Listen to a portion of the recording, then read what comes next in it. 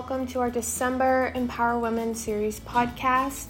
This month we'll be talking to Elizabeth O'Neill of Common Law Group right here in Lexington Center about planning for everything you own and everyone you love. We love having Liz speak. She's super clear and easy to understand, and I think this is a great episode to save and refer back to. Before we jump into the episode, I do want to highlight our next two Empower Women series events. Going into 2022, the Empower Women series events will continue to be held the second Tuesday of every month at noon. Our January event is titled Why We Need Movement and is hosted by Teresa Quinn, who's a registered yoga teacher. I know during the pandemic, I found myself sitting more than I would have liked, and I think this episode will be a great way to kickstart the new year and maybe develop new practices starting 2022. Our February event is hosted by Karen Mariscal and is titled How to Keep Money Issues from Diminishing the Joy of Raising Special Needs Children. I think this will be a great and really informative event, and I'm looking forward to that event as well. So without further ado, let's jump into the episode. So thank you for joining today's Empower Women series podcast. We have Elizabeth O'Neill, who is an attorney at a local firm in Lexington, right near our offices in downtown Lexington, Massachusetts, Constant Law Group. So today we're thrilled to have you here talking about planning for everything you own and everyone you love. So lots of complex things going on in the estate planning world, and there's been proposed changes to laws and things like that. But I thought we could just step back and from a very basic level and just talk a little bit about some of the estate planning basics, maybe, if we could start there first. Sounds good. Thank you. Nice to be here. So tell us, so I know we talked a little bit about the different reasons you plan. Talk through some of those things for us. Yeah, so in general, when you're thinking about an estate plan, I think it's good to be guided by a few things. One is you want to put people in place that you pick, that you decide, that are going to be making decisions for you. And that's both while you're still alive and maybe you're incapacitated, and incapacitated can mean either out of the country or it can mean in a hospital. So it's your opportunity to really designate who's going to be in those positions to handle your affairs or make medical decisions for you. And then the other reason that sort of helps to guide this a lot is a desire to maintain a certain level of privacy and to kind of reduce the need to involve the court system. So I like, the incapacity planning is interesting because today with the world of travel and sometimes people getting stuck in certain locations, that to think about being stuck out of the country as being incapacitated is interesting. And I bet a lot of people aren't thinking about that. So that is super important. So we have a client actually who is Chinese and is a business person and who actually, is stuck in China. And before he left, he knew that was a possibility, and he made sure that everything was kind of in place so that people could manage as needed. And he wouldn't have to worry about even getting to an embassy to get a signature, but he had a power of attorney put in place just for that purpose. So it does come up, and it's good to be prepared. Yeah, that's great. And the privacy thing, I think I've heard you say before that upon someone's death that their will is actually made public. So if the will has different information and doesn't just name a trust, then people are really seeing people's private information. Yeah, and I think, I often, when I reflect on this, I think about how much has changed in terms of our access to information from our own laptops in our own homes. Prior to that, prior to everything being online, you would literally have had to gone physically to a courthouse to snoop around, to look at somebody else's will, to know the docket number, to have someone, it still would have been publicly available to you. That's part of the way our legal system works when it comes to probate and to wills. But the difference now is you can search court dockets, click on Middlesex County probate, put in someone's last name and first name, and if they have died and their family has gone through the process to be appointed as a personal representative or handle their affairs, you can click on their will and see who they've left money to, who is getting what. Now, that's a certain type of will. That's sort of, I would call a standard will, kind of maybe the will everyone thinks about when they're thinking about their will. But there are other types of wills, and the other type that broadly I would nickname as a pour-over will. And those wills are wills that people have that are still publicly available, are still something you can find online, but those are wills that pour over someone's property into a trust that they have also already established. So in that case, all you're reading about on their will that you're clicking on online is that they are pouring over their property into their trust, and there's no detail then. You don't know who they're giving to what. You don't know what they own. You don't see any other detail. So that's where some of these, working with an estate planning attorney to understand those distinctions, because everyone's different with how they want to handle their personal affairs and their privacy. I think maintaining a high level of privacy is a good thing. It protects those that you're giving money to from other people knowing that they're getting that money. But it's good to know what is out there and what is accessible publicly. I think when you're to help guide your decisions about your estate plan. And it definitely gives people peace of mind as well. So objectives, right? I read some of your presentation material and how to shape what happens when you're unable to manage your affairs. Talk about those things. Yeah, so I think it's really important to make sure that you have certain directives in place, specifically a power of attorney, and that really it relates to your financial matters. So anything that you need to signature, anything that have to do with the bank or investments, a durable power of attorney. And I think it's important that it's effective as soon as you sign it. There are certain types of powers of attorney that only spring into action when you're incapacitated. And there are a few more hoops that you have to jump through. So that's something to discuss with your attorney about those options. But just remember, power of attorney. Everyone should probably have one in case they can't handle their own things. It gets you to a place where you get to choose who's managing your affairs. Medical decisions, healthcare proxy. In Massachusetts, you can designate an agent who would be able to step in and make medical decisions on your behalf if you're unable to do so. This is also really important to think about for your adult age children. Life happens. If anything we've learned, that's so true. But stuff happens, and children that are over 18 and kind of in that sweet spot, I'd say between 18 and 26 or 28, or maybe they haven't yet, partnered with somebody else, a significant other. You want to be able, as their parent, to still be in a place of decision making.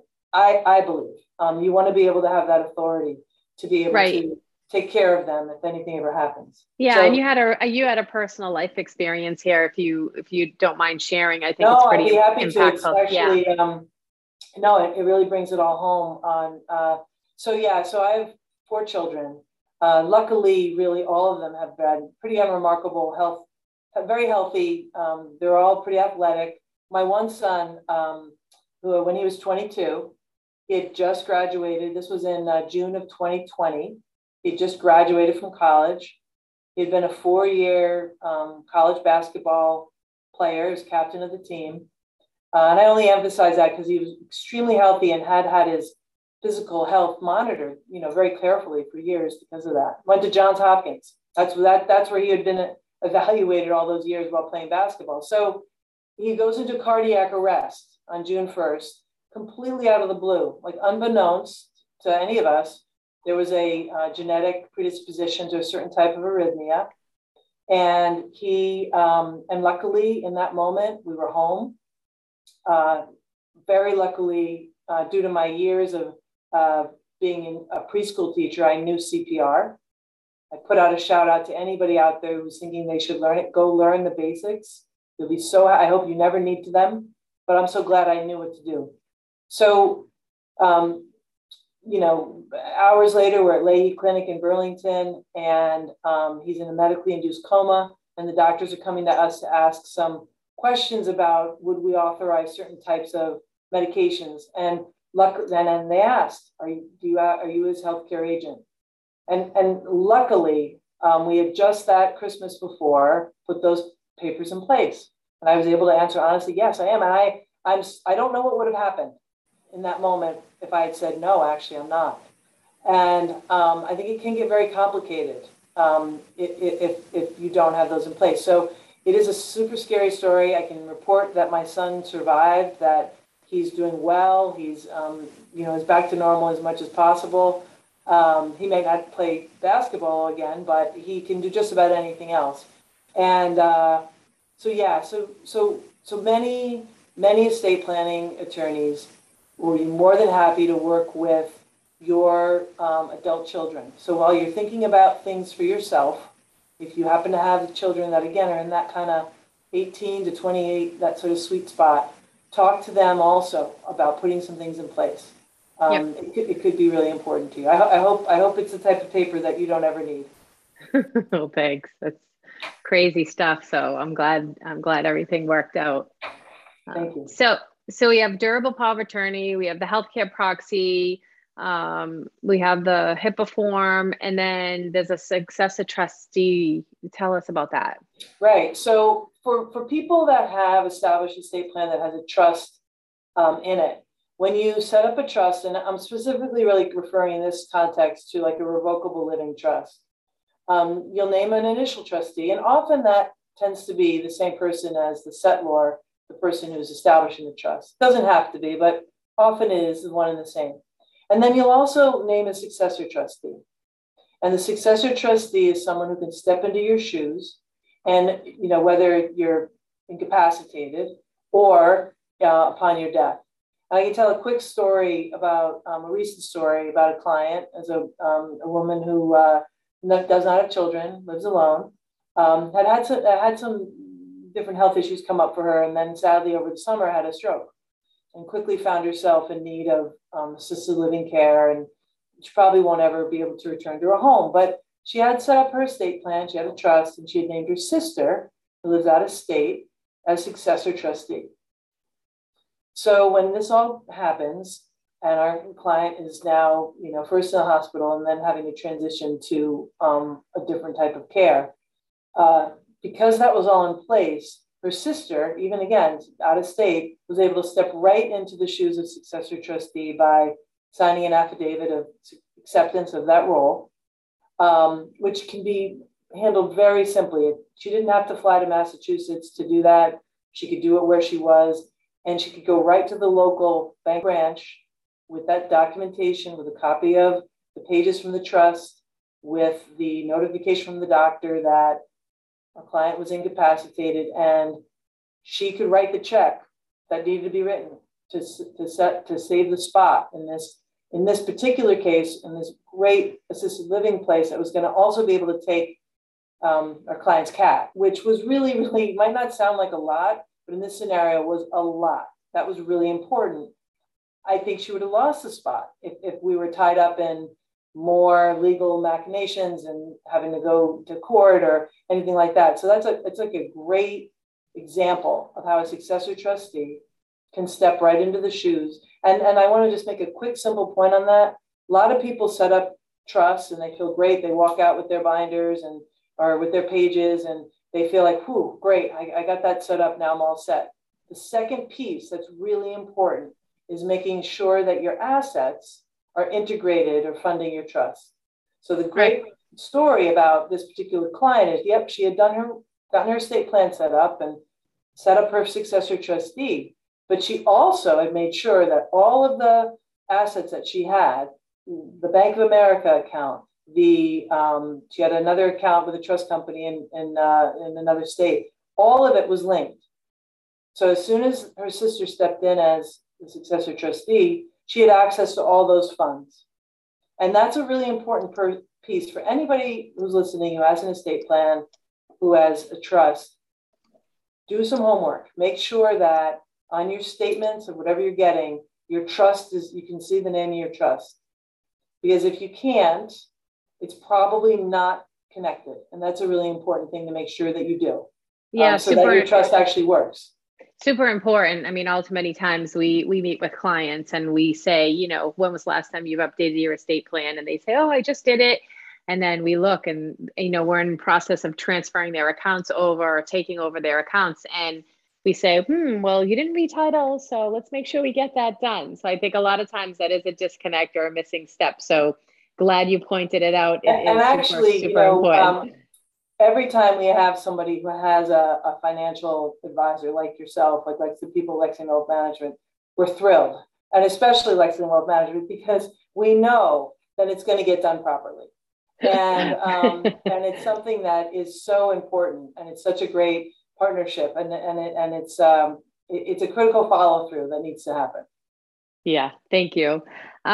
So now most people, when they think about estate planning, they don't really think about the things that need to happen while they are living. So that was really great. But most of the time it's for what happens when they die. And so talk us through a little bit about, when you have a plan versus when you don't have a plan, what things might look like. Yeah, so that's a really good point. So now we'll talk about the area of after someone dies from sort of a legal perspective. And I'll first talk about what happens if you don't have a plan. So say just something you never get around to, and you die and you don't have anything in place. So right off the bat, and this is actually true either case, your assets will be frozen until steps are taken. So without an estate plan in place, it means your family will have to go to court, that the court will have to be involved in figuring out who should be put in the place of authority.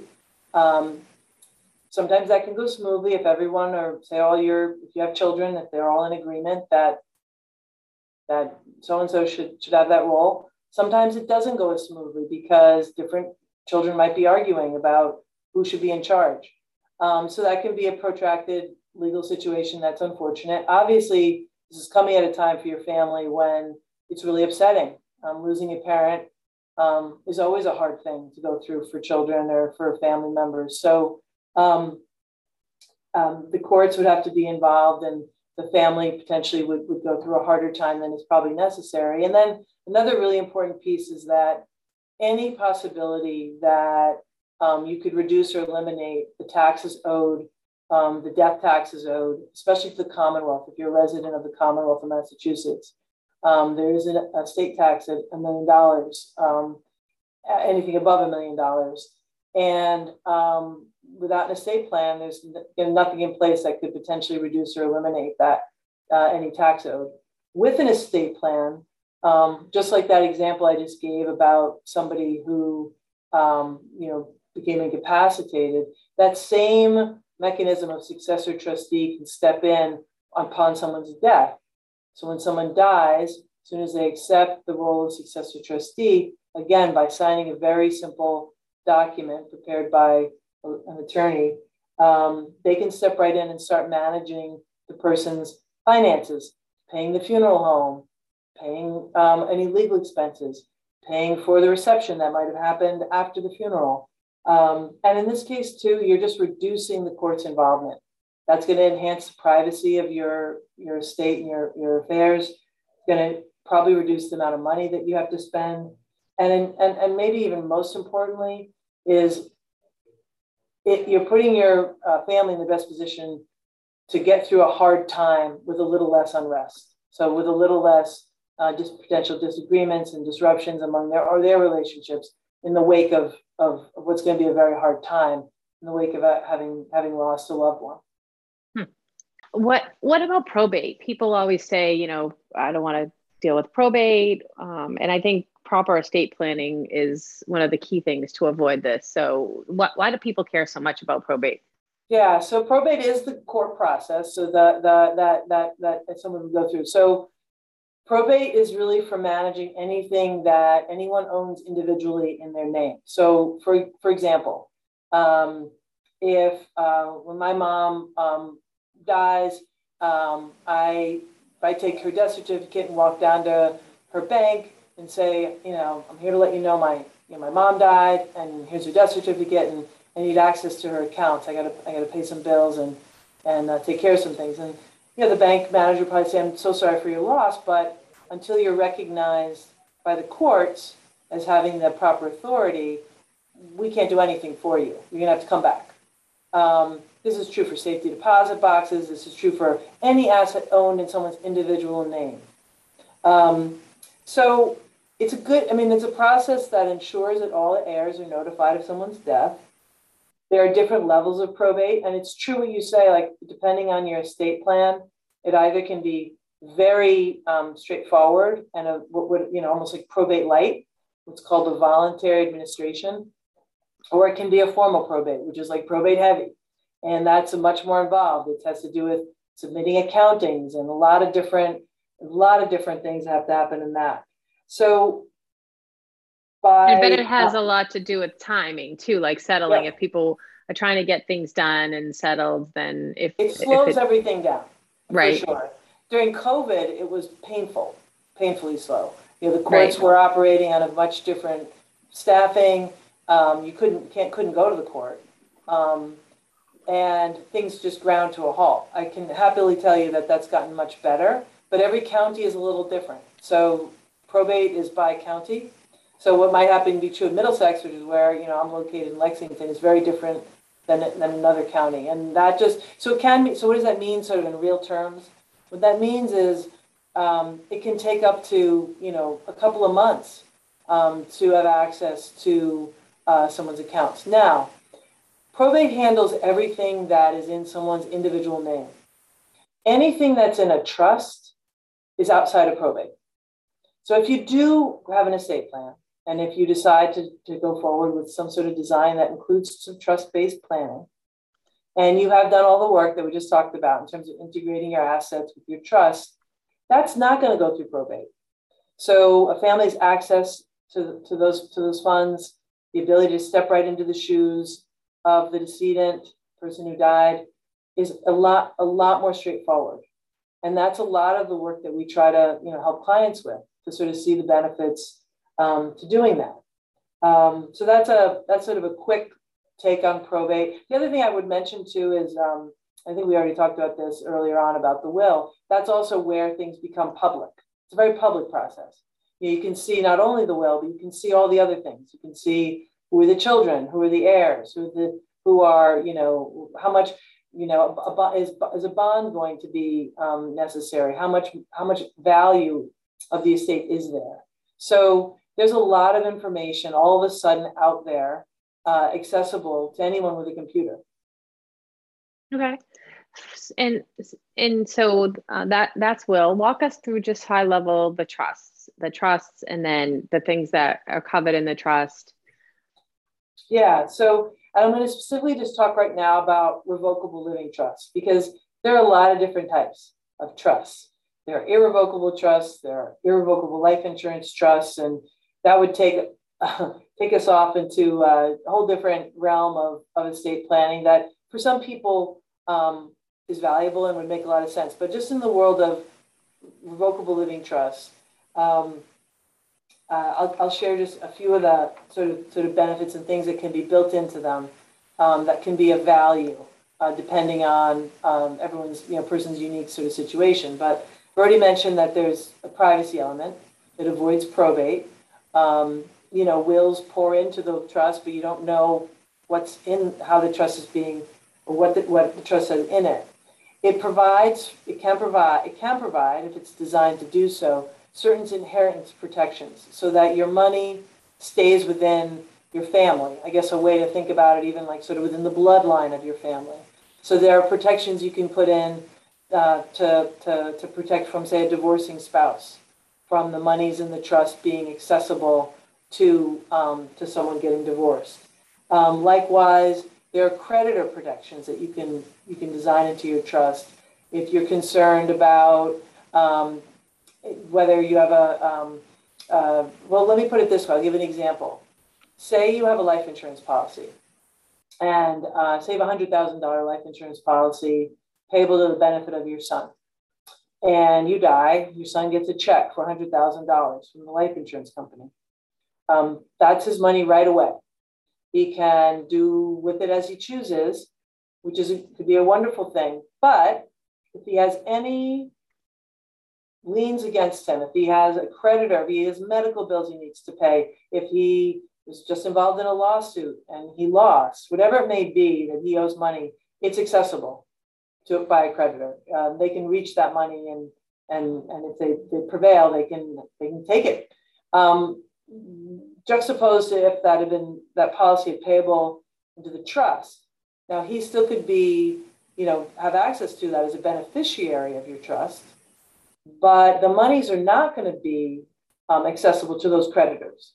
So if he has issues, just like I said, they would not be able to, provided that the trust was designed with those creditor protections, it would stay protected from those types of external influences. You also can do things that, if you have a child that you're concerned about their gambling habits, or they are struggling with mental illness or substance abuse, there are other protections that you can design into your trust to provide for that, to give guidance to the trustee. So they're very customizable, I guess is the best word to put it. And they're helpful too for issues around blended families. Many people may have a second marriage. Both parties may have children. A trust can kind of be designed in a way that protects everybody and enables different assets to go to different people, regardless of how their family is blended. Things around digital assets and cryptocurrency. These are things to be talking with your estate planning attorney about. If you have those types of investments, or just even where you want your digital assets to go, and digital assets can be photographs. I have a extensive photograph library, all digital now, and I want to make sure that goes somewhere and stays within my family when I die. So that's a way for them to access like passwords and things like that, resets, exactly. And exactly. Makes sense. And just last piece on this is ancillary probate. So the other benefit of having a trust is that if you own property in another state, so say you're a Massachusetts resident and you own property in New Hampshire, by transferring that property in New Hampshire to your trust, and that's done by a simple deed, your family will avoid, after you're gone, having to go through a separate probate in New Hampshire for that property. So that has real value to a family to not have to deal with the hassle of finding an attorney in another state and dealing with probate in another state. And it's just something that you can be really forward thinking about with your estate plan. That's great. Thank you. So we're coming up, I guess, we haven't talked a lot about estate tax planning. Maybe you could just touch briefly on that. And then if there's anything else that you want our listeners to learn about or hear, maybe we could just cover that. Sure thing. Yeah. So I mentioned a little earlier that Commonwealth of Massachusetts has an estate tax, or a death tax at anything over $1 million. Any estate planning attorney would be able to do an analysis, sort of a pro forma for you, on what the potential for an estate tax in the state level could be. And depending on what it is, they can provide different strategies through some trusts to reduce or eliminate that. So that's something to just really be aware of. And I encourage you, if you haven't, to just explore that with an attorney. At the federal level, right now, the limit's much higher. It's $11.7 million for an individual, which can double that for a married couple. So you're really talking about high wealth estate. But that is going to sunset. That provision is going to drop back down to $6.2 million for individual in 2026. So at the federal level, so state taxes are just like our income taxes. There's the state level and there's a federal level. So the federal level, within a period of a few years, 4 years, is going to drop down to $6.2 million for individual, over $12 million for a married couple. So it's something to keep track of, to be aware of, and again, talk to an estate planning attorney, because there are things that you can do with creating a bypass trust and a marital trust on the death of the first spouse, in a marriage, and that can provide a reduction in your overall estate tax bill for your family. And it's not that I'm opposed to anyone paying their taxes, but I am very much in favor of people having this information to know what the options are and to reduce it. Because the reality is, these are tools that are available, and many people use them. So they should be considered for anybody who's thinking through their estate plan. So that's an important thing. And then I always just try to put a plug in for people to connect with their financial advisor or to just do this on their own if they don't have one around beneficiary designations. There has been some recent legislation a couple of years ago, especially in the area of retirement plans. Just make sure that those are sort of right in good place, that first of all, you have beneficiary designations, that you've made them, and that they're exactly sort of as they should be. And that sometimes has to do with some tax implications. And it's unique to every individual situation. So I don't want to go through sort of what would be broad recommendations because they may not apply to all the listeners. But it's very much worth making sure, because say, for example, divorce does not matter to Fidelity or to any financial institution. If you still have your ex-husband named as a beneficiary on your policy, he's going to get your retirement account. However well-crafted your estate plan may be, it will not override who you've named as a beneficiary, for example, of a life insurance policy. So make sure they're up to date with the reality of your life and how exactly you want them to be, and change them. And and that just brings up maybe the final point, that wherever you are in this process, continue to revisit it in terms of what your needs are, what your family's needs are. There are a lot of good tools out there that can help really ensure that you are giving everything you own to everyone you love in the way that you want to do it. So I think I'll stop there unless you have any other questions for me. No, that was great. It's super helpful. And, to your point, everyone's situation is different. So I agree. It is super important to make sure you have the right team around you, people you can talk to. It is super important for your legal and your tax folks, your accountants, and your financial people to all make sure they're working together. So this has been great. Thank you so much. I really appreciate it. And have a great day. Thank you. Thank you. Thank you very much. Okay.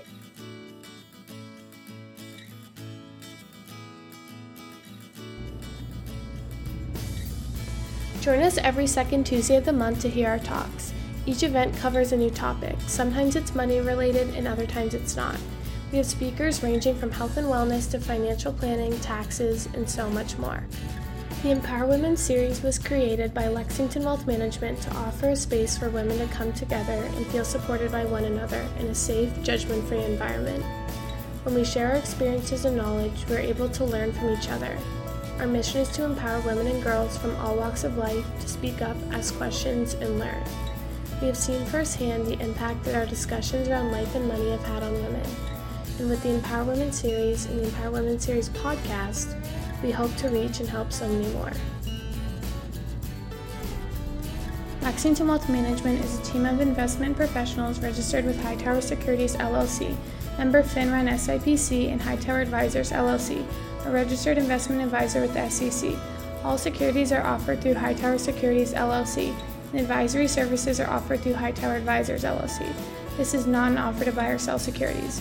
No investment process is risk-free, and there is no guarantee that the investment process described herein will be profitable. Investors may lose all of their investments. Past performance is not indicative of current or future performance and is not a guarantee.